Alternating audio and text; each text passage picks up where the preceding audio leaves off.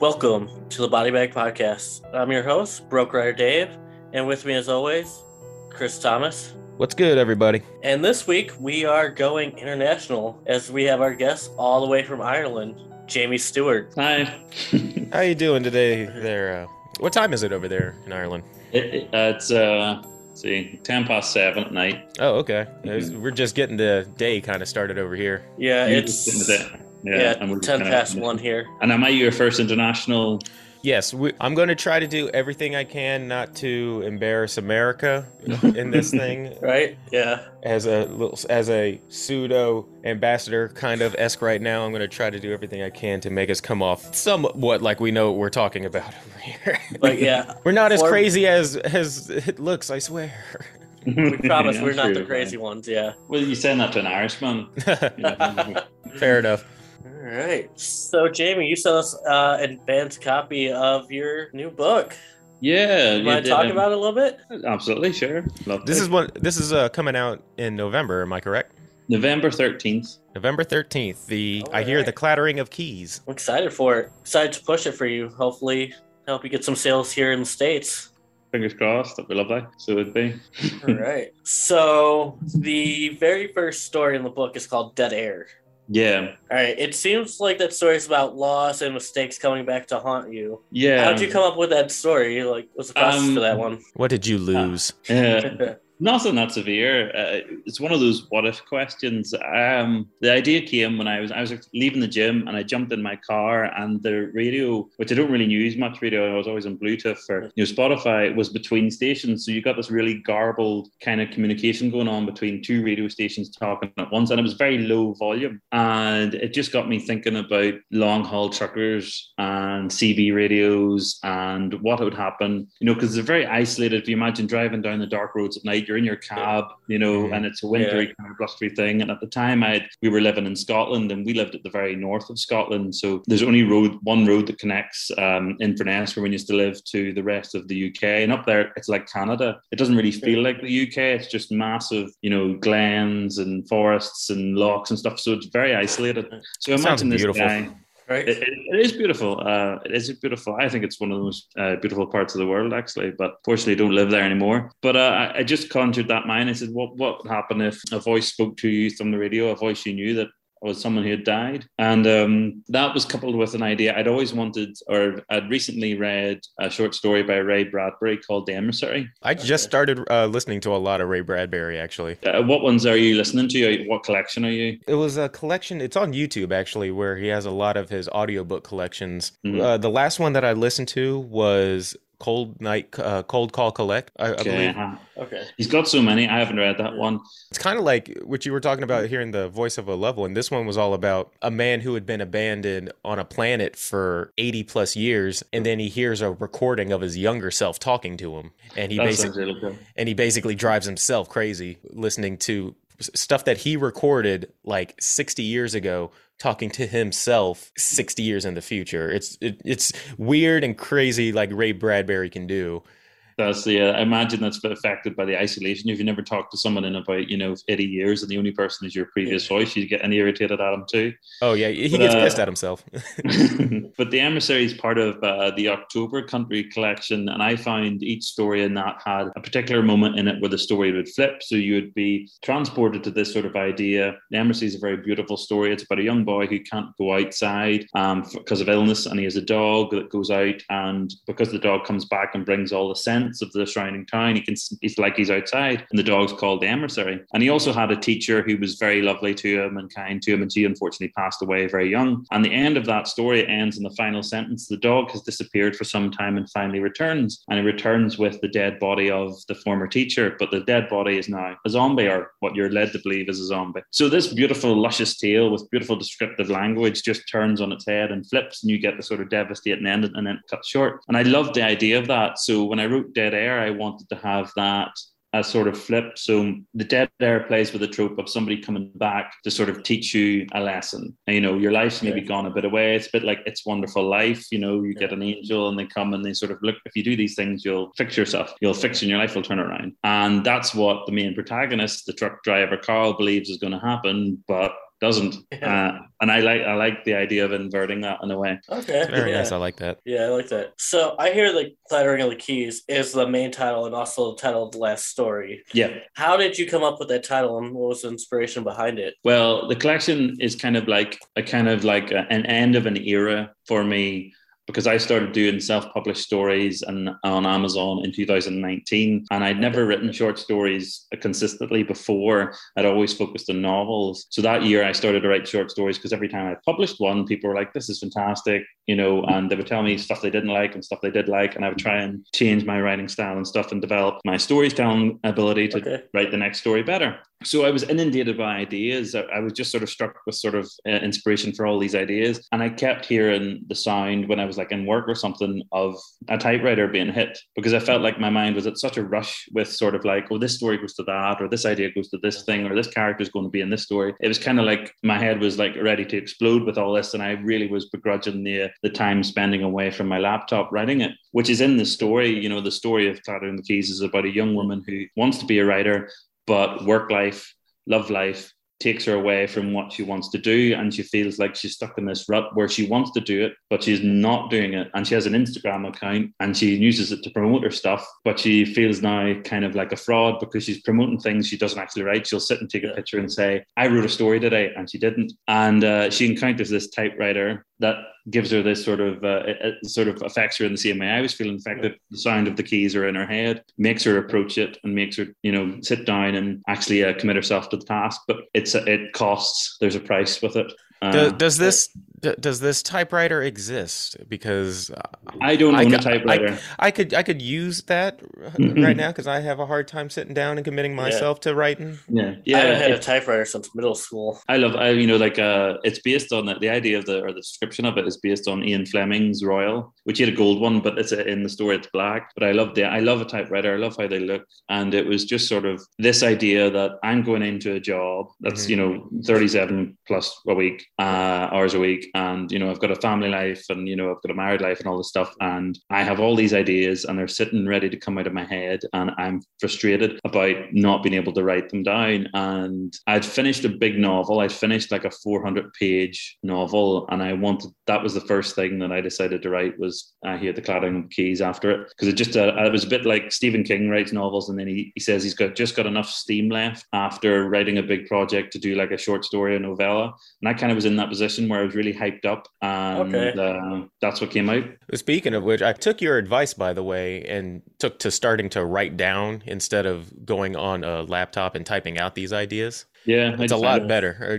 Getting your raw ideas down. It's a lot better. So, do you not find that's how you started when you started to write? You were pen and paper. That's how you started. And I started writing when I was in middle school, and that's all I had. I would do it during class, and that's all I had was a pen and paper. Yeah, and there's something raw about that. There's something sort of you can't edit. Laptop makes you sort of go back and read over what you've just written, and then the edit button comes in, and you maybe written only 500 words. But if you do it handwritten, you find there's about 2,000 words just come out, because it's just sort of you flow to it, is easy to capture. Plus, when you go back and look and you see page after page and after page, and you see little sub notes and things crossed out, you get that feeling like, wow, some real work went into this. Look at all the stuff the little mini notes that they put. Yeah. Dave, if you don't mind, can I have a question that kind of bounces off of what you asked? Yeah, go for it. So Haley and Spencer that we had on the show earlier. Mm-hmm. With Haley, her books delved into psychology, specifically children's psychology and serial killer psychology. And Spencer talked about his past depression and how that influenced his writing, as well as fear of the unknown, which played a big part in his writing. Mm-hmm. Is there a common theme that you find yourself drawn to when you write your stories? Something that you continually revisit, whether intentionally or not? Technology sucks. I can agree with that. Yeah. I don't intend to be that way, because I very much use technology as much as anyone else, but I just find there's a common, it's not intentional, and it's certainly not on the top of the stories. The stories, the main theme of them is not about it, but I find a lot of the stories have sort of irksome kind of takes on the digital age and the fact that we're all connected and all this stuff, and there's something missing. I'm 31 years old. I grew up as maybe one of the last generations that didn't have a phone permanently glued into their hand. Mm-hmm. So I know what it was like to have a childhood without that. I just find, I'm just curious. I'm very interested in seeing the effect of, when video games came out back in the 80s and stuff, not everyone could afford them and things like that. So it wasn't something you can measure, but this is all consuming. This is, our mobile phones and, internet has consumed our culture. So I'm interested to see how it has effect. I'm someone who still collects vinyl and someone who still listens to CDs and a CD player, and I think there's a lot of valuable time, something valuable about spending the time just doing one thing, going to the cinema, not going on your phone, listen to a record, listen to it from the end to from the beginning to the end, not having any other distractions, not trying to balance your, bank account or do some insurance or something, or look up some supermodel on your phone at the same time. I think it takes a lot of weight off your mind existing in one sort of universe, and that's it. So I find there's a lot of that in my writing unintentionally. It does feel like with technology, we take a step forward, but then two steps back socially. Yeah. Definitely agree with that one. We use the CDs. I remember back when having a portable CD player was like the pinnacle of having I felt like so not sophisticated, but advanced. I was like, there is no way that technology is going to get better than this. Yes. No, I was there too. I had one too. I actually went on a school trip to France with all my CD collection in a backpack. No clothes. Just the CD collection. And you have to risk like it skipping every time that you hit a bump or if you turn it the wrong way. Yeah. Oh yeah. Yeah. But then because of that, like I got into the Red Hot Chili Peppers By the Way album, but I got into like one song, but because I had the only thing to do was listen to that one CD again and again, I ended up getting into the rest of the songs, so there's not the need for this instant hit, that we have now, where it's just a single. There's no point in releasing an album. Basically, it's all filler because nobody tries on them because nobody listens anymore. But I contend that music is not something that it immediately sparks, not everything immediately sparks with you. Sometimes a song takes a bit of time to a bit of time for yourself to appreciate, and that's what that old technology afforded you to do. Now we just sort of, if we don't like something, we skip over it, and maybe that something could have meant something to us if we'd taken the time. So this actually leads into one of the questions I have, because in the Beach House you mentioned singing "Mr. Brightside" by the Killers. Great song, by great the way. Song. What type of music do you listen to, and like how's it influence your writing? Everything. I used to listen to music a lot when I wrote, but I don't do that anymore. I prefer silence. But no, it's massive influence on me. Bob Dylan. I encountered Bob Dylan at 18, and the fact that his lyrical ability was a big effect on my writing because it made me want to try to incorporate that. And the way he writes songs, he pictures them. You can just picture everything he's saying. So it sort of made me elevate what songwriting could be. So I very much think it's connected to storytelling. I like that. The trick I tried to do with the Beach House was write a story as short as I could with the most effect as I could, and putting a song like that, you're just instantly taken back to that time period. Yeah. So one of the last questions I have for you is, who inspired you to get into the horror genre? No one. Are you just drawn to it? Well, I started writing before I started reading, and the stories I just started writing were scary ones. I was a big fan of the Resident Evil franchise, the game franchise. My friend had a copy of a couple of the games, and we would play them. And he had also a big stack of Goosebumps books on his bookshelf, and he never read them. He's a collector, but he's like not a hoarder, but he's one of those ones that would collect figurines and never take them out of the box. He would never. Well, you can't. It'll lose its collector's value if you take it out of its box. Yeah. But so he had all these pristine Goosebumps books on the shelf, and I would maybe take one down and read it, and I would become enthralled with the idea that because at the time maybe I was 8 or 9, everything I'd seen was adults. And cinema and stuff like that, and there's adult stories and things. But the idea that Dracula could haunt a 12-year-old or 11-year-old, or you could find the zombies overtaking your town and stuff, and you are responsible with taking care of it, and you're whatever age. That intrigued me, so that's where I started to write, was because I could put my friends into my own stories, and that's what kicked it off, really. And just as a side question, did you have a favorite Goosebumps book story? I get the title wrong. It's based on the Body Snatchers. but I think it's Body Squashers or something like that. Body Squashers. Okay, yeah. I was always into the choose your own adventure ones. Yes, Those they are were good. good too. They were great too. That was so Yeah. clever an idea. I love the whole idea, which is actually something we're going to talk about tonight with Shaun of the Dead, because the World's End is very much like Invasion of the Body Snatchers, in that you go back to a place you know and everyone is slightly different and slightly Yeah. weird. That one I saw was the only. No, I saw Hot Fuzz in theaters too, but I remember seeing at World's End, and it, especially the ending, really hit me in the feels in a kind of way. Yeah. When Simon Yeah. Pegg was having this breakdown at the end. Oh, yeah. That Yeah. we'll talk about it then, but that made me feel emotional Yeah. too, because I could totally relate to what he. But we'll talk about that when it comes time. Yeah, Yeah. but that I always loved that trope of the idea of like people you know in your life, you know, your neighbors, your friends and stuff. Then there's something off about them. There's something different, and it's due to the supernatural thing. And they're not quite evil. They're not quite, you know, murderous, but they're just something off. And I find that very attractive. So, and I've always wanted to write a story sort of like that, but until this day, I haven't wrote one good enough for me to release. But hopefully someday. There's still time, Yeah, you still got time. unless the zombie apocalypse happens tomorrow. So. Yeah. Yeah. Well, we're prepared for that. Played enough video games to prepare for that. Oh yeah. There you go. Is it going my way now, Dave? Yep, you're up. All right. So you're not only an author, but you were also co-editor for Welcome to the Funhouse. Yes. Can you tell me what it was like being a co-editor, or what goes into being a co-editor for, that was a core collection? Yeah, that was an amazing experience. I was co-editor with Kelly Brocklehurst, who's lovely, and we have very similar ideas about what we wanted. It came about completely out of the blue. We were in contact with Nick Harper, who, you know, has come out now as being Jay Alexander, that's his real name, and he was sort of, I don't know what to do for a summer anthology, because the summer is kind of, how do you find a theme? You know, we could go for like campground horror, and me and Kelly, my novel that I was talking about there is actually a carnival novel. So I'd come off that and I said, what about carnivals for, you know, a summer story sort of thing? And Kelly had an idea for a short story that she was working on. And we just had the same thing at the same time and sent the same message into him at once, because it was a group chat. And we didn't do it in such a way that we were like, we're going to run this thing. We did it because I had another wee short story that I'd been thinking about for years that I'd love to write, which became No Strings, which is in the collection. And I just wanted the sort of somebody to give me the kick in the butt to actually sit me down in the seat and write the story that I'd had for years. It was one of those things where like, sounds really good in my head, but I have not yet to commit it to paper. So Nick said, look, I'm busy. Why don't you, if you two are fine working together, you know, run it. So we did. And it was absolutely brilliant experience. You learn a lot from it because you're on the other side of the glass. You know, you're having to turn good stories down and brilliant stories down. And as someone who's, you know, had his fair share of rejections, it was quite eye-opening. So it was in terms of sort of, just because you get a rejection does not mean your story is bad or that your story is poorly written or anything. And we tried to, you know, reach out to those authors, and we reached out to many of them to tell them that, you know, it just didn't fit with our collection. And that was a great learning experience for myself.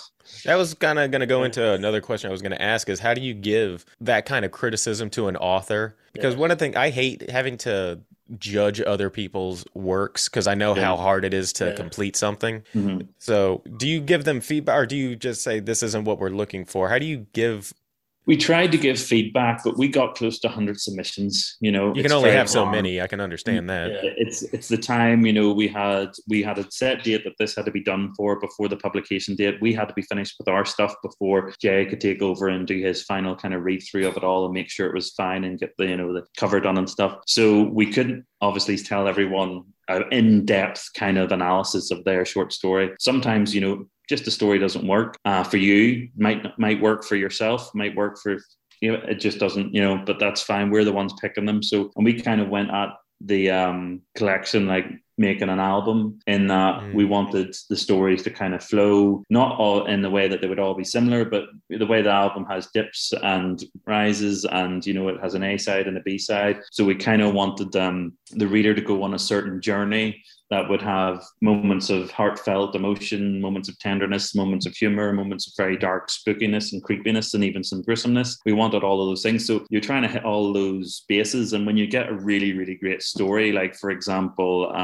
Spencer Hamilton's, story, which is at the end. Like when we got that, we're like, that's the end story. That's the perfect story for an ending because it's such finality in that own story within itself. Mm-hmm. So it worked very well for our collection to have it be at the end. And our stories were up for grabs. If we hadn't written good enough, Jay was going to tell us it's not in it. So we had to work. It was quite stressful in that for writing our own stuff. And it was quite stressful telling someone no, as it always is. But we tried to say to many of them, like, there's nothing wrong with your story. It's just, it's not what we're looking for now. And that can be kind of seen as like bland, but it really is the case. And I think we were very friendly. It's really strange. A lot of the people that we turned down, I end up actually becoming very friendly with afterwards. Mm-hmm. So like Thomas Gloom and Michael Goodwin, I think I rejected the stories that they had submitted, or we rejected them. But I'm best friends with them now. And Gloom is actually our guest next week. Yeah, next week we got him on. Yeah. What is he talking about? I just got a message that we'll be doing John Carpenter's Halloween. Oh, we're doing the Halloween. Right. It was going to be between that and The Fog. Yeah, he loves that one. We keep tiptoeing around The Fog. This is the second time we've had The Fog kind of mentioned. I might have that as my own pick at some point because that's a really good movie. It's a fun movie. I haven't seen The Fog now. It's pretty good.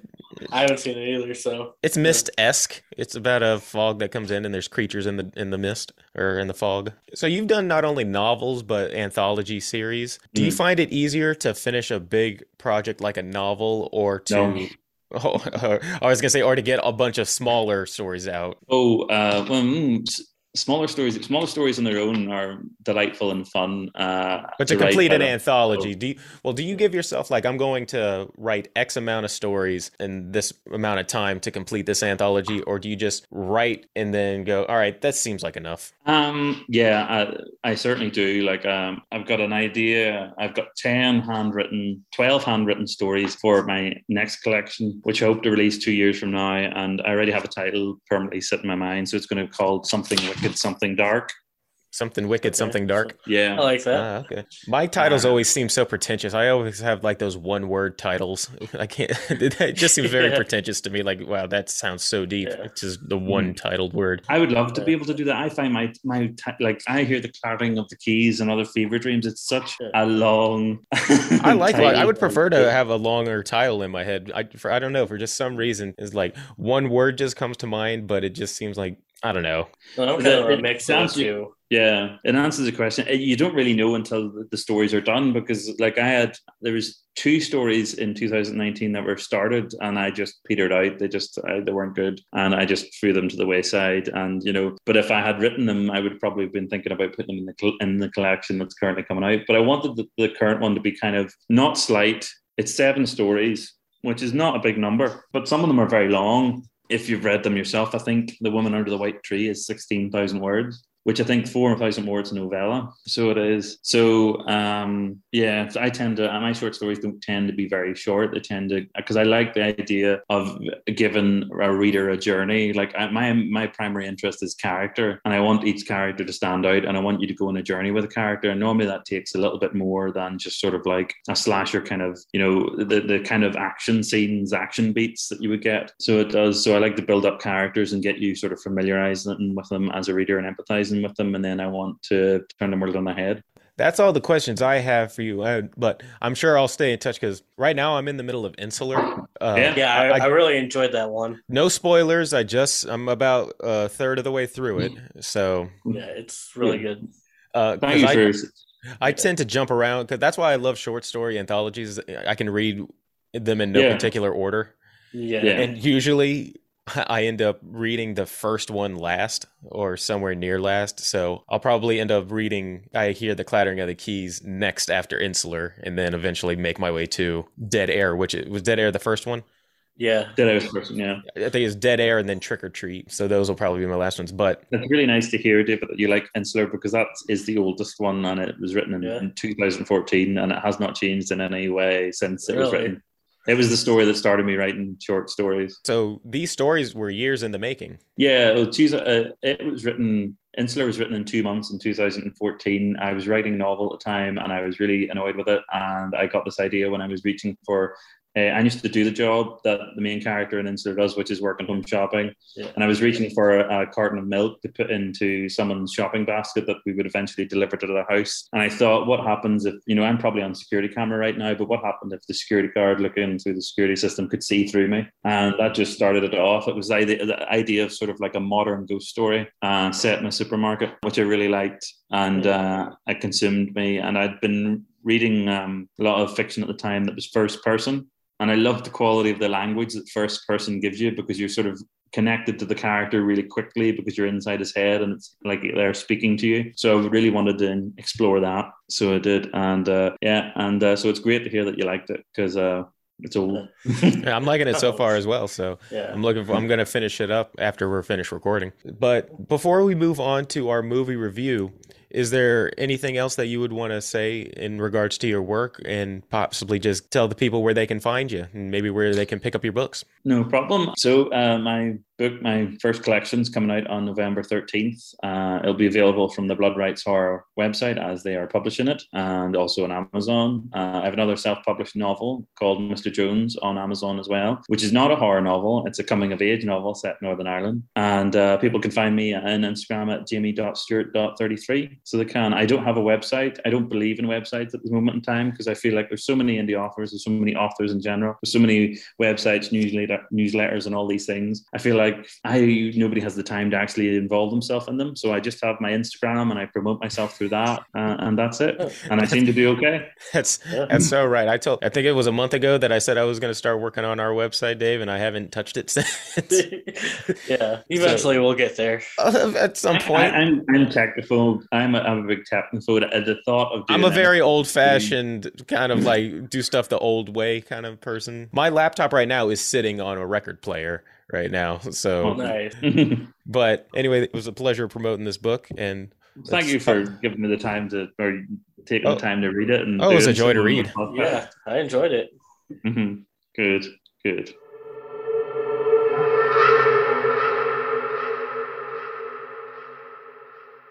So I guess it's safe to say that you're an Edgar Wright fan there, Jamie. I can see you jumping for glee over there. Well, as much as it was fun talking about my books, I'm here to talk about Edgar Wright. And so there's no real need for me to ask, because every week I ask, so what made you choose? I don't think I need to ask you. You are obviously an Edgar Wright fan and a Shaun of the Dead fan. I would say he's my favorite director, yeah. I would. He's a good pick. Yeah. Have you seen Last Night in Soho yet? No, just out today. Going to go see it on Tuesday. Over here. I thought you were going to say, so if we could get this interview hurried up and finished, I want to go ahead and go see it, please. But I know Glenn Wolfe is seeing it right now, because he put it on his Instagram that he's got a cinema ticket, and I sent him a message saying I hate you. That's another reason that's another reason to hate technology, is that it gives spoilers no matter where you go. Yeah. Oh yes. Yeah. It's so hard to watch. You sort of have to watch them now. Like any Avengers film or a Marvel film, I like the Marvel series. You have to watch it in the day because you're inundated with leaks. Mm-hmm. Exactly. So I'm going to give you a choice here, because the way we're starting to do it now is we're just going to go through the movie bit by bit and talk about it. Instead of giving a quick synopsis, we'll just start talking about it, and then as the movie progresses. So seeing as how you're a fan, would you like to get us kicked off and start talking about what the movie is and how it starts, and we'll just start commenting on it as the story progresses? Well, I can take you to the very beginning. The Universal logo starts, and the soundtrack in the background is the same thing I think they used from one of the Romero films, which is a hint back to the inspiration that caused the film in the first place. So already we're just the movie starts out with a reference and a homage already. Yeah, and I find it quite creepy. That's why I said this movie should be called Callback the Movie, just because there's so many callbacks. Like within the movie itself, you'll see the same joke like an hour later into the movie, like, oh, they mentioned that like 50 minutes ago. Yeah. Like the morning scene where he walks and gets his Diet Coke. Oh, I love long tracking shots. Right. Yeah. So we start off with Sean and his girlfriend at the bar. Yeah, and his sort of sterile kind of look into the camera, and it's sort of, which is really funny because the whole send up of the film is that we've already turned into zombies, and it's really not it's before the stage where we've already mentioned technology, where technology has actually turned us into zombies, where, you know, you're sitting looking at this beautiful sunset, or you're at a beautiful sunset or something like that, but you're on your phone, you know. That was definitely a theme throughout the thing of who are the real zombies, but they're actually the people. Yeah, straight away, you know, you're not getting the regular sort of film you would expect to see. I was intrigued by this film by the trailer, by the 5-second trailer that showed you the car, the red Renault, reversing up. The window opens and he says, "Are you okay?" And it's the dead man on the ground, and the dead man moves, and it's a zombie, and you're like, "Oh, thank God for that." And they drive off. You know, that's why I wanted to watch this film, and I took my dad to see it, and I was 14, and that was the kind of unusual thing about Shaun of the Dead. Shaun of the Dead was the first film that I recommended to him, because he always recommended things to me, and he turned to me about 10 minutes into this film with all the swearing. And said, "What the fuck have you taken me to?" I remember when the commercials came out for this in 2000. What was it? 2004. Yeah.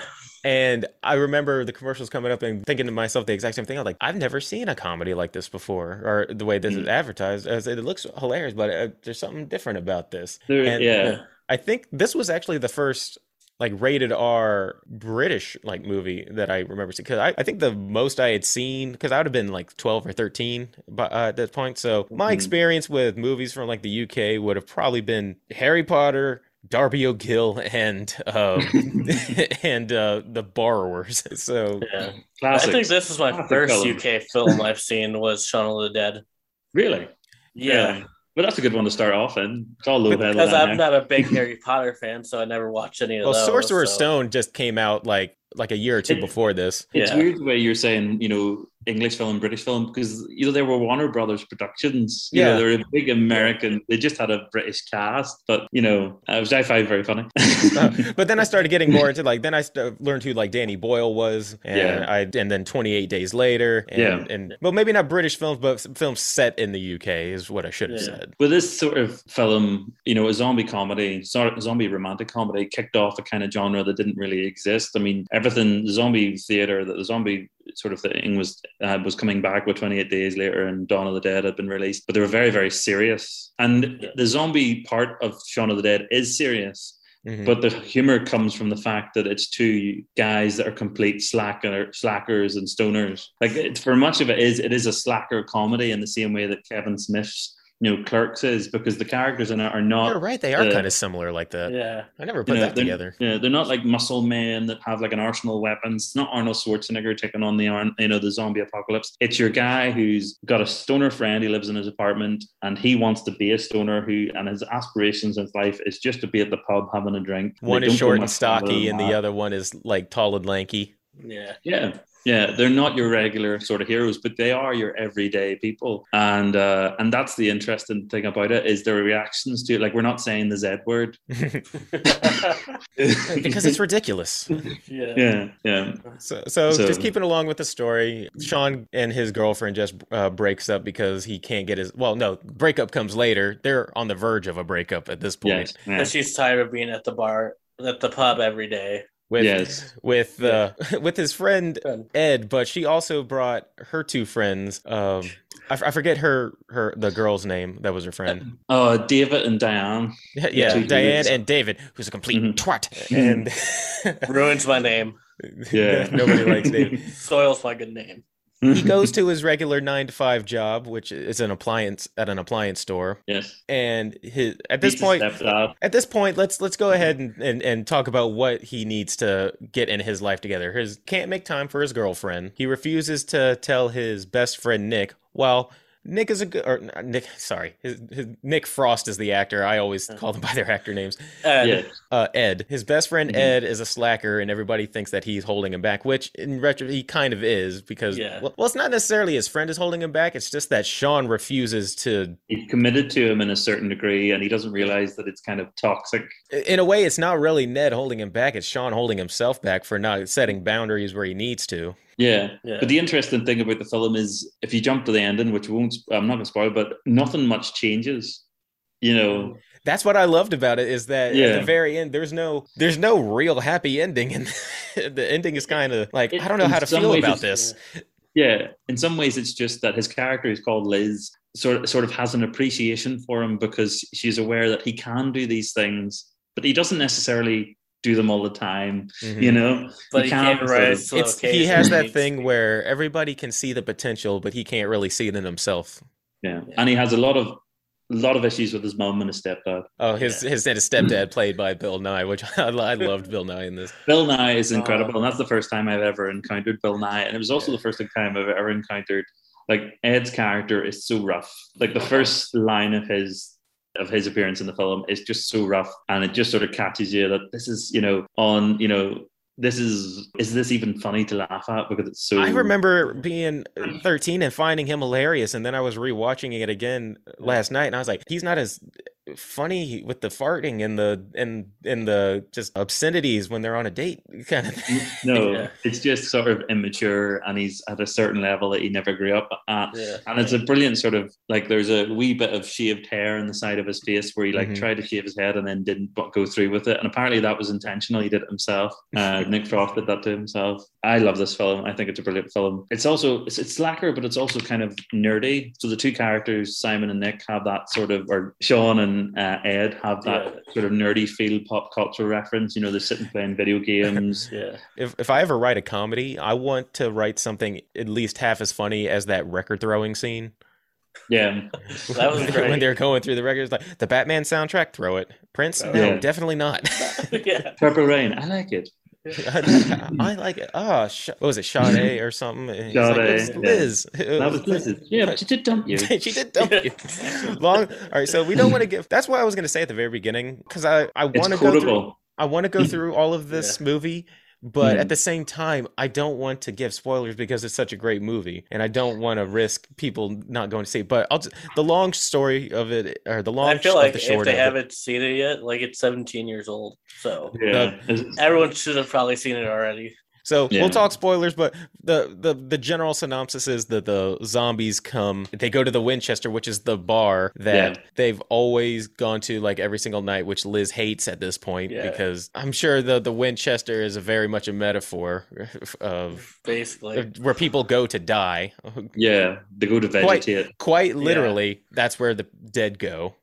Yeah, and that's where a lot of the main characters get offed. Can Sean save his family and everybody and be the hero? The big question. I love the part when they're on their way to the Winchesters and they run into the other group. I'm like, what's your plan? We're going to the Winchester. And they're good luck. Oh man. Yeah, they actually have a legitimate plan. It's like this, the idea of, like, they've run into another movie, and the movie actually is without comedy. So they're taking it seriously, and they're like, we're doing this properly. We're going to survive this, and we're just heading to the pub to have a couple of pints and a toasty out back. But no, it sets it up from the beginning because there's sort of heavy overtones. The beginning at the bar where he has a discussion with his girlfriend where they're on verge of breaking up, and he sort of pulls it back. There's the emphasis of Ghost Town music, which is used in the background for the specials, and there's all this sort of, like, next time I see, there's a kid in the street that kicks a football at him and he says, "You're dead." I mean, now that's funny because that line in a regular, like, if it was a regular horror movie, a generic zombie movie, I hate lines like that because it's like, oh, okay, yes, the obvious foreshadowing, yes, you're dead, they're going to be zombies. But this is a comedy. I imagine it was making fun of that. I also love how he had, like, the kind of like the Halloween thing where he sees a zombie before anything happens, and then, like, all the buses go by and then the zombie's gone. Yes, eat the bird, and there's people falling down, and sort of like, and it's very sort of, it's interesting to watch out. Obviously we watched it recently, but watch it in the face of the pandemic, and everyone's on buses and everyone's coughing in it, and you're just kind of thinking, we were so naive back then. Right. Yeah. And I like looking at these movies with a more critical eye now, like that you notice things that you don't, even to the characters. When they ran into that other group, I didn't know that was Martin Freeman in the group. Yeah. That was playing his friend's boy, the counterpart to Liz. I think everyone in that group, apart from Matt Lucas at the end, is in a lot of the other stuff. The other, it's like Spaced and World's End and Hot Fuzz. They're all sort of regulars that come back, which is quite fun. So it is. So It's a great film. Love that tracking. So you get the two tracking shots that we've already mentioned, but Sean goes out. It shows you the sort of zombification of his life, where he trips over the same thing and doesn't notice anyone about himself. Gets a drink from the point thing. where the actual apocalypse is happening around him, and he just doesn't realize it. Yeah. And he does it hungover the next day, which I suppose is the reason why we're supposed to believe he doesn't notice is that there's people lying on the street dead, and there's zombies, and there's bloody handprints on the glass and stuff. Did you think about that after watching that? Did you think, what do I do like unconsciously that I'm not even aware that I do that same thing like every single time? That if one thing were to change, it would just like throw me off balance. Right. That's the unique thing about Shaun of the Dead. I think, Dawn of the Dead, 28 Days Later, they're big action films that have come out in the recent times of this, but they're big blockbusters. But Shaun of the Dead put zombies right at your home, and the assessment that these two characters are kind of just sort of everyday people you can kind of recognize, and maybe you're not those people, but you have impulses. You'd love to spend all day off playing video games, and it sort of made you sort of imagine, especially when I was a teenager, when I first came upon the film, what would I do in the face of a zombie apocalypse? Where would it go? Who would it would probably work out just as well. Like I can save everybody, and then literally everybody who you're trying to save ends up dying because you couldn't keep it all together. Yeah. And even when so they do the whole tracking shot of him coming back into the house, and he still doesn't recognize anything. And then there's a girl in the garden. And again, girl in the garden. Yeah. Girl in the garden. And it's even when they're face to face with this person who's, zombified, they just think she's still drunk. Because that's what they associate themselves with being, and it probably doesn't work now. I would love to see someone who, like a younger person who, because the joke that they make with the Kodak camera, which you have to wind up to take a picture of, I would love to see if that joke makes any sense to someone now, because they take a picture of. They would probably pull their phone out. It would probably then be pulling the phone out. Quick question. So, how much time passes, in your opinion, before your ex is on their own in a zombie apocalypse? How much time after a breakup would you be like, all right, they're on their own? I know we just broke up. You wouldn't go after them, in other words. No, you wouldn't go after them. That you'd be like, because they did just break up. They broke up, but how much time has to pass before you're like, all right, you know what? We were together, but that was such and such time ago. They're on their own. I can't go after them. I don't know, a week. And I just realized from the moment that they broke up to the very end of the movie, that all took place in 24 hours. Yeah. I didn't realize until I was watching. I was like, because it feels like it happened over the course of a couple of days from the breakup into that. But no, him breaking up and the zombie apocalypse happening, and then everything that happens was all in 24 hours. Yeah. But because it works on the level of a rom-com, it just happens to have zombies in it. Their breakup, you're ultimately in the rom-com theme, you're expecting him to eventually do something to prove himself of worth, to get her back. So it makes sense that, I'm just going to prove myself of worth by surviving the zombie apocalypse with you. That's just sort of the way. If your relationship is on the outs, just wait for the apocalypse to happen, and it does wonders for your relationship. Well, yes. Well, we had the pandemic, and we were all forced to live with each other, and maybe some people didn't survive that. Yeah. Oh yeah. If anything, people got more sick of each other than anything. Yeah. But that is the thing. Like, if you were holed up in a pub with people and you're constantly drinking pints and eating peanuts, you'd eventually get tired of people. Sounds nice in theory, but dietary-wise, 2 or 3 you're over it. Yeah. The name of the Winchester. I periodically go visit my sister who lives further up north, and to get there, I have to pass by an exit called Winchester, and that's always been a joke between me and her because we love Shaun of the Dead, and every time we pass, we go to the Winchester. Have either of you two read the autobiographies by Sean Pegg or Simon Pegg or Nick Frost? No, I didn't know they had one. They both have separate ones, and they have an interesting thing. It just takes up to the sort of time where they're getting famous. And there's an interesting sort of thing about the Shaun of the Dead film is that they were living the life of Shaun and Ed back then, and they were sort of afraid that would just keep going, that they would just become Shaun and Ed and just stay every night in the same pub. Was this their first movie? This was their first movie. They had a TV show before that called Spaced with Edgar Wright, which I had watched, but I never at the time thought that they were connected to each other. And Spaced has a zombie episode in it, so it does. I'd highly recommend watching it. So the whole thing is fantastic. It's a British TV show, so it's only like 7 episodes each season. There's only 2 seasons. Since we're diving into Edgar Wright and Simon Pegg and Nick Frost in general, we have to talk a little bit about Hot Fuzz and At World's End a little bit now. Yeah, I'd love to. Everyone says, well, I think the majority think Hot Fuzz is the best out of the 3. I don't know. I got the most feel from At World's End, in all honesty. I like Hot Fuzz the most, yeah. I have most fun with Shaun of the Dead, but I think that I felt the most in At World's End. Because I very much identify with when Simon Pegg was at the end and he was at the world's end and he was pouring his last pint, because the movie's about a group of friends who got together who never got to finish this pub crawl of having a drink at each of the bars that lead up to the world's end pub. And they get back together when they're older. Simon Pegg is kind of like Ed from Shaun of the Dead in that he never really grew up. And he feels at the end like this is the only thing he has left in his life, because he never really made anything of himself, and that was the best time of his life, and that and he was holding on to a time in his life that had long passed, and he felt like he had nothing else to live for. And when he broke down, I was halfway about to cry. I was like, man, that's really sad, because I get that. I've said to my friends, because that film's become a drink movie with us, we'd watch it while drinking, which is not the emphasis of the film, despite the fact that a lot of drinking happens in it. And I said to them many times that that's his Oscar-winning performance. I think Simon Pegg doing Gary King is his best performance, and it's phenomenal. And the only thing it's probably overlooked is because it's a comedy performance, but it's so, the emotions are so, I connect with him so powerfully. I think, what you're saying is right. He's a person that's trapped. He lived this high life in high school, and then the moment high school ends and reality kicks in and he has to be an adult, he's like, the reality of the world comes upon him and realizes that it's not going to be as cushy as the sort of bubble that is high school. And I really connected with that and as a person. So I find that's why I connect to a lot, because I'm the type of person that used to be someone who was very much locked in on the nostalgia of what it was like being in high school with my friends, and thankfully met my wife and do no longer think that way. There are better things to be had every day. But I think we all kind of feel like that at some point, but you eventually grow out of it. Well, you kind of have to like be a functioning member of society. But Gary doesn't. Yeah, because he's not functioning. To the point where Nick Frost's character is like having to try to drag him away.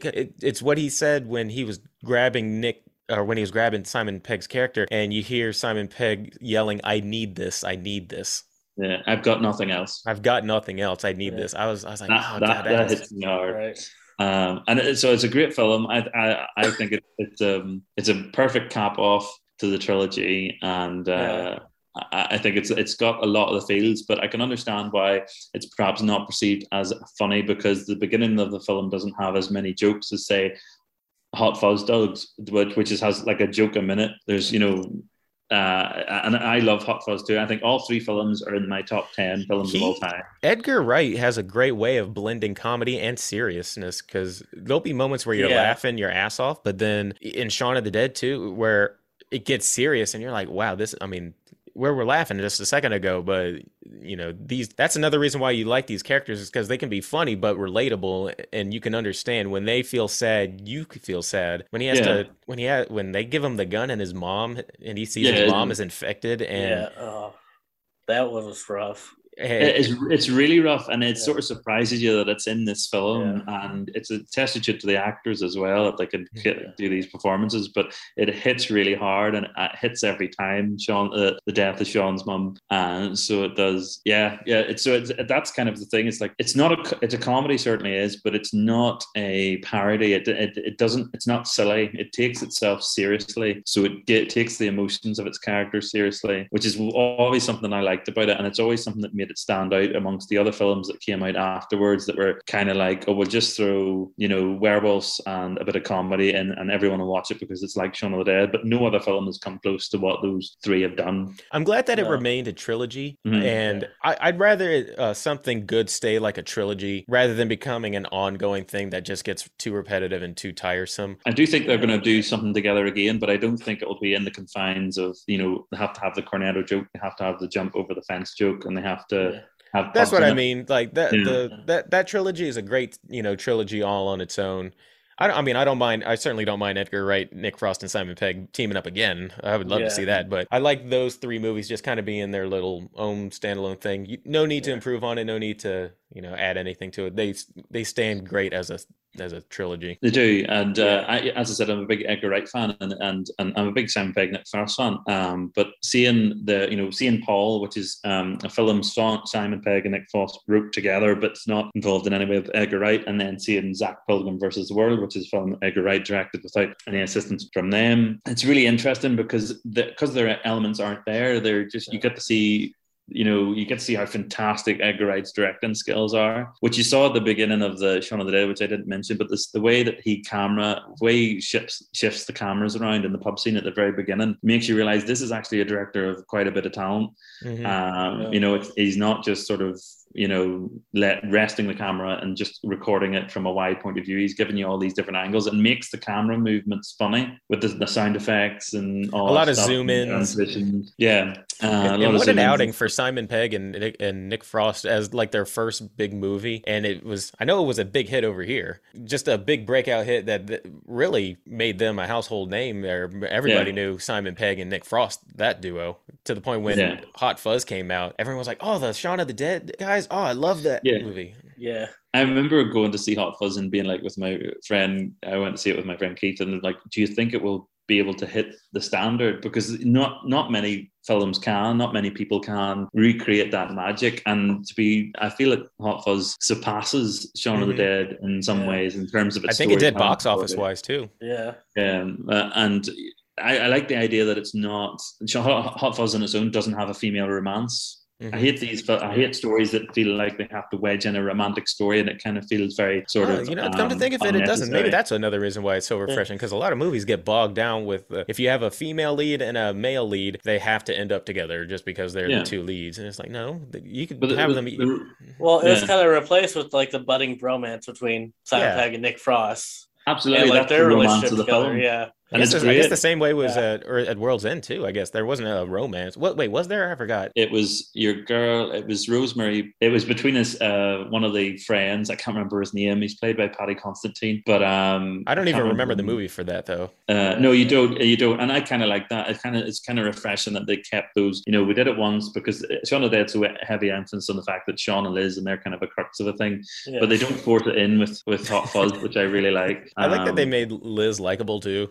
You completely understand where Liz comes from. Yes, you can understand. A lot of rom-coms fall like in that the lead character kind of overshadows their romantic interests, sometimes to the point where you don't even like the romantic interest. Yeah, especially because she did the dumping. Yes. Yeah. But as you're sitting there and you're like, no, this guy doesn't have his life together. You can completely understand why she kind of agree with her. She put it out on the table and say, hey, look, I need to move on with my life here. I need to get something going. And he's constantly promising her he'll change. And then they end up at the very end, they just go back to doing the same thing. They're a couple, but then they back to the Winchester again.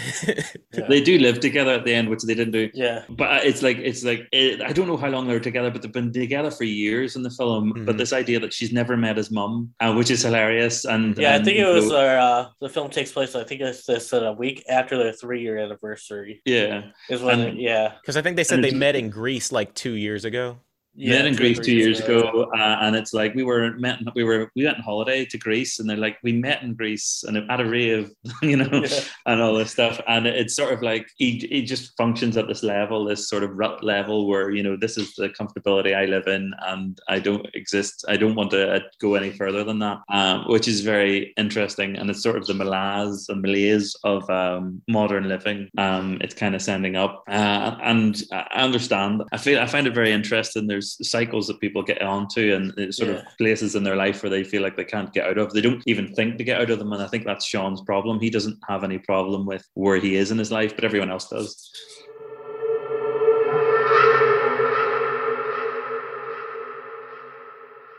Did Edgar Wright do any other horror movies? Well, the new one apparently is a horror movie, Last Night in Soho. All right. Well, how about next time you come on, we'll talk about Last Night in Soho. We'll do a Last Night in Soho review.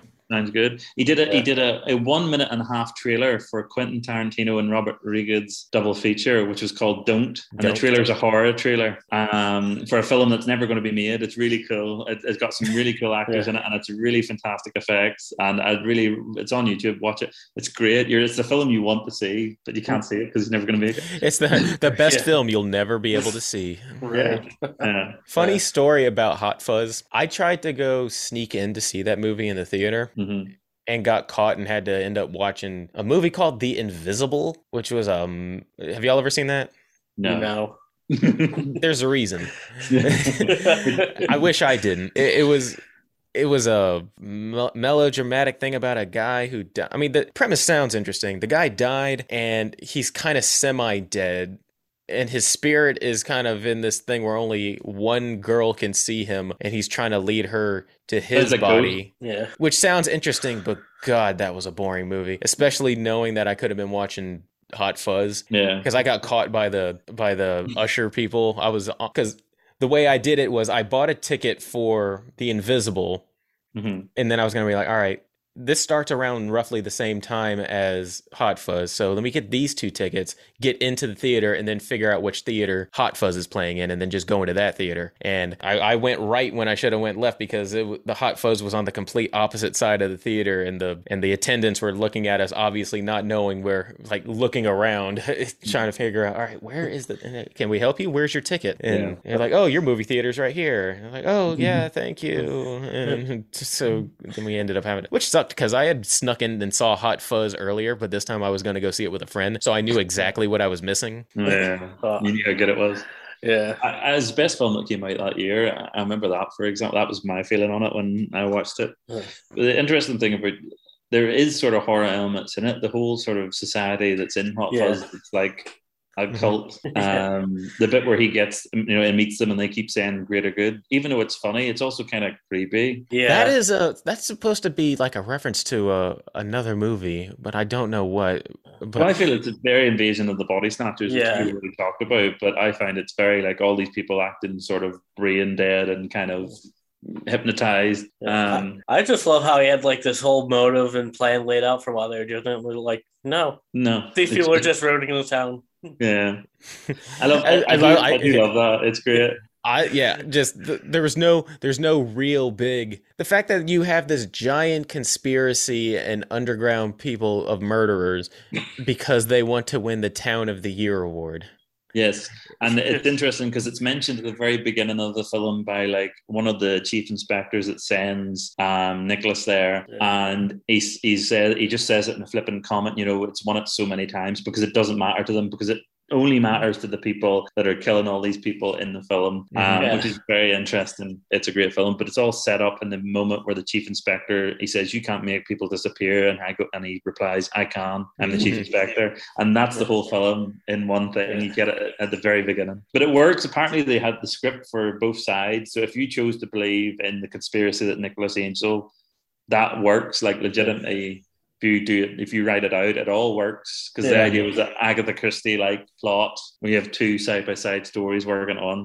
The funny thing about this trilogy of movies is that it's hilarious, and you're sitting there laughing for a good like 30 minutes of the movie, 40 minutes, and then something happens that reminds you, oh yeah, this is a rated R movie. That I remember that the scene in Hot Fuzz was when that giant spear thing from the top of that building fell and crushed that dude's head and caved his skull, and all the blood and gore in that, and it's so over the top and violent that you're like, oh, that's right. This is the same guy who did Shaun of the Dead, and that had a guy get torn apart in the movie at the very end. The David got ripped apart. I was like, oh yeah, this is a zombie movie. It's class. So, and all the wee in jokes and stuff that are peppered throughout, like a traffic collision. The reason why they having to keep saying it's a collision, not an accident. Because accident, there's no one to blame. And, it's really, it's so smart. It's such a smart film. Again, they take themselves seriously. It's not jokes for jokes' sake. It's all intelligent. That's why it should never be a drinking game to like drink for every time there's like all the in jokes that get repeated, because you will be on the floor by the end of the movie. Try drinking during on World's End, every time they took a sip of a pint, we had to take a shot. And you took shots every time they took sips. Yes. Oh, you guys are Irish. That was the Irish and Scottish crowd. So yeah, I thought mine used to be back in the day. The movie Beer Fest used to be my friends and I. I love that movie. I haven't seen that. I don't even know. I've never heard of that. What's that? Oh, you never heard Beer Fest? That's pretty fun. That's a fun little drinking one. It's all about you've heard of Oktoberfest? Yeah. Oktoberfest is like the kiddie pool compared to Beer Fest. Beer Fest is where the big boys go and have all their drinking. They play the quarters. It is like the X Games of drinking, basically. Yeah. Have you ever seen Super Troopers? It's the same people. Same cast. All right. So that's theirs. Oh, it's Broken Lizard? Yeah, Broken Lizard. They had Club Dread, Beer Fest, and Super Troopers. To the point where at the very beginning of Beer Fest, they had to put a disclaimer and said, if you consume the amount of alcohol that these guys are drinking, like in this movie, you will die. Yeah. That's good. He says that's good. It's like, oh, nice little warning. You and your warnings. Well, I don't know. There may be something there is true to the whole sort of stereotype that Irish people like to drink. I was just joking. Because when I went out with my Scottish friends were like, you're Irish, so this is the first time we've ever had you out. We're going to pay for everything you drink, and we're going to see how much you can drink. Mm-hmm. And I think £175 was spent in my tab at the end of the night, and they were on the floor. Which either at the very end of the day, even if you only drank like a couple of drinks, or whatever, they still paid for your drinks. Yeah, why would I not say that? But the end of the night, they were on the floor, and I was still standing. So Irish won there against the Scottish. I was trying to do everything I can to not like delve into like Irish stereotypes, but then you sent that message saying, "All right, we'll be talking about Shaun of the Dead. I'll be on the whiskey." Yeah, so I did think I thought we were going to be starting at 8, so I didn't have the chance to prepare my drink. So that's what we kind of figured, that it was probably like the time difference is probably just a little bit off. Mm-hmm. But the one thing I wanted to say about Shaun of the Dead that's interesting, I find it interesting, is there's a bit in it where they flick through channels and they're offering all these explanations for why the zombie I like that one. Yeah. And they reference rage viruses, which is 28 Days Later. They reference a comet, which is the Night of the Living Dead series, and some people say it's just the Rapture, but then it switched off, and you're never given the definite answer why it happens. And the reason I think that is because all the zombie films that come out tend to fall into this story hole of trying to explain why, whereas Shaun of the Dead just says, by switching off that TV, says we're not about this. Mm-hmm. We're about Nick, we're about Simon. The why is not the story here. Exactly. It's about these slackers and seeing what they're going to do. The bit where they decide the best course of action is to pretend to be a zombie and walk through a crowd of zombies. And that's the best thing. And nobody questions like why it works. It just does. Yeah. That's what I get bogged down in my writing, is that I feel like I have to explain everything. But it's like, no, you don't have to explain everything. Just find out what's important to the story and just stick with that. Yeah. Like there is a real there's certain stories like Alfie and the Dead Girls, which is part of my collection, and that's a very sort of close to the reality as you can write, interpretation of what would happen in that situation. So that's why I try to keep it back. But I get bogged down. I think the older you get, the more your imagination wilts, and the more you sort of realize, you think about situations as, what if that really happened? What would, and think, no, it doesn't matter what really happened because it's a fiction. Yeah, you can do whatever you want to do. If people are willing to suspend their disbelief at this point, then just keep going with it. They're already reading a fictional book. So, have either of you read the Trick or Treat story? Because I could say something about that, but it would spoil it. I didn't even got to that one. Not yet. That was one, since it's near the beginning, that I usually will probably end up being one of the last ones I read. Yeah. All right. Well, I can spoil it if you want. Spoil it. Go ahead. I'll read it anyway. Yeah. Well, the premise of one of the premises of Trick or Treat, one of the things that features in it is it's about a monster that needs to be invited in, a vampire that knocks on your door and needs to be invited in, and does so. But the woman that is in the house, the main character, Jane Conway, it's all set up in a realistic way that even though this thing is a supernatural entity that shouldn't exist but does for the context of this story, her reaction to it is all very much in sort of the kind of as grounded as you could possibly think to be. So it's a nice sort of contrast, I think, for that story, in that the reaction that the main character has to this creature is very much based in realism, and I think there's sort of an interesting thing in that story where the of practical way she goes about kicking its ass. I think it just works, and I think so. Having sometimes being completely balls to the wall, imaginative in fiction works, and sometimes that sort of practical kind of grounded realism also has a really good purpose and a really good effect on something really weird. Hang on a sec, because I think it's very spooky to have like one thing in your story that's just like out there and really subvertive and really sort of strange, like the existence of a vampire, but everything else around it is just normality, and that's the kind of freaky thing about it. Because you do need to have very much like the straight. It's like having the straight man in the movie that the eccentric character seems more eccentric off of. Because you need to have that normalcy, so that the fantastic seems more fantastic. Yeah, like Nick Frost's character in The World's End, he's very much a straight man compared to Simon, who's now allowed to be like this boisterous drunk character, that he is in the film, which is a different thing for Nick Frost, which I really like seeing him as in that film. I like to think that Simon Pegg character was Sean if the zombie apocalypse never happened and he still broke up with Liz and he just hung out with Ed for the rest of his life. That's probably how he would have turned out. Yeah, definitely. Yeah, I imagine the same thing. Yeah. All right, so I got two questions real quick. One is random and one is to bring it around. During that scene where they were, where he was flipping through the channels, do you know who or what that song was and who it was sung by when it was singing Panic on the Streets of London? It's a Morrissey song. It's a Morrissey song. All right. I think it's the Smiths.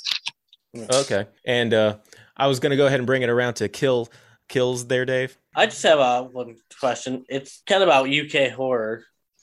What's like a UK horror that people out in the States might not know about, but probably should watch? UK horror film? Yeah. Like, I'm a big fan of the film Foxtrap that came out in like 2015. I found that on Shudder, but I know a lot of people out here don't watch UK films. Why do you think that is? Because we watch everything of yours. I don't know. I already embarrassed myself by mentioning those movies earlier and saying they were UK films, and he's like, yeah, but they were Warner Brothers. I was like, well, I don't know. Like, I enjoy a lot of like the UK stuff. Like Danny Boyle, a lot of Danny Boyle stuff, like has a lot of very, in the same way that horror sort of pushes the boundaries of comfortability, like Sunshine, which is a sci-fi thing, which is all set in space. It's a fantastic film. Trance is another film of his. It's a later film that probably doesn't get much respect that it deserves, but I really like it. It's kind of like Trainspotting. Trainspotting? I haven't seen Trainspotting. Trainspotting's pretty good. It has it has Robert Carlyle and I think James McAvoy. I think Ewan McGregor. I always get those two mixed up. Ewan McGregor's and it's all about heroin and all that business. It was a pretty good movie. I recommend it. You asked for the first thing that came to mind was Dog Soldiers. It's a UK horror film. It's set in the Glens of Scotland, and it's about this SAS group that are on training, and so they're training, so they don't have live ammunition, but they have to parachute into these glens. And there's another team that's supposed to be there, and they're ready. They find them and they're ripped to shreds, which they're not supposed to be because it's just. And it's in the vein of Shaun of the Dead, but it doesn't have the comedy. It's called Dog Soldiers. Dog Soldiers. I want to see what that was up. Yeah, I liked it. I thought it was good. Good, yeah. So you want us to go ahead and bring it around to Kills there, Dave? Yeah. How about instead of... Because at the end, we usually like to talk about the kill of the movie. What was your favorite kill? What was your favorite death in the movie? How about we don't do kill of the movie just specifically for Shaun of the Dead, but how about for the entire Edgar Wright trilogy? Is there a death that was like really cool to you? You've already mentioned the guy that gets the church tower spike in his head is a really cool death. Yeah. So it is. In Shaun of the Dead, it's got to be David being torn to pieces. Oh, yeah. Because I think everybody was like, oh, good, that guy's out of here.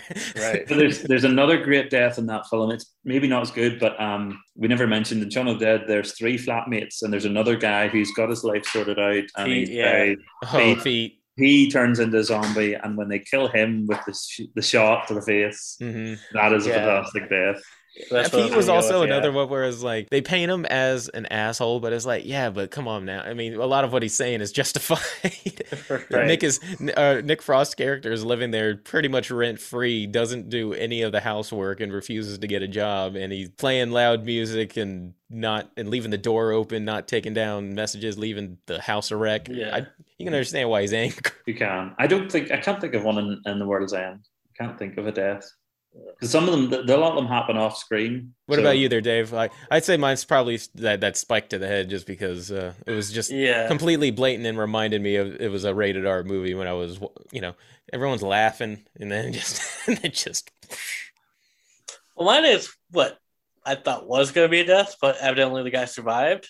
When he shot the bear trap and it landed on the guy's face. Yeah. All those guys survived. All those people survived, which I thought was hilarious. It wasn't a kill, but I still love that part. I just didn't see that one coming, yeah. As violent as Shaun of the Dead was, when he did all of that stuff, Angel didn't kill anybody. Well, maybe with the landmine at the end, but maybe I think that dude probably died. But that was an accident. That wasn't him.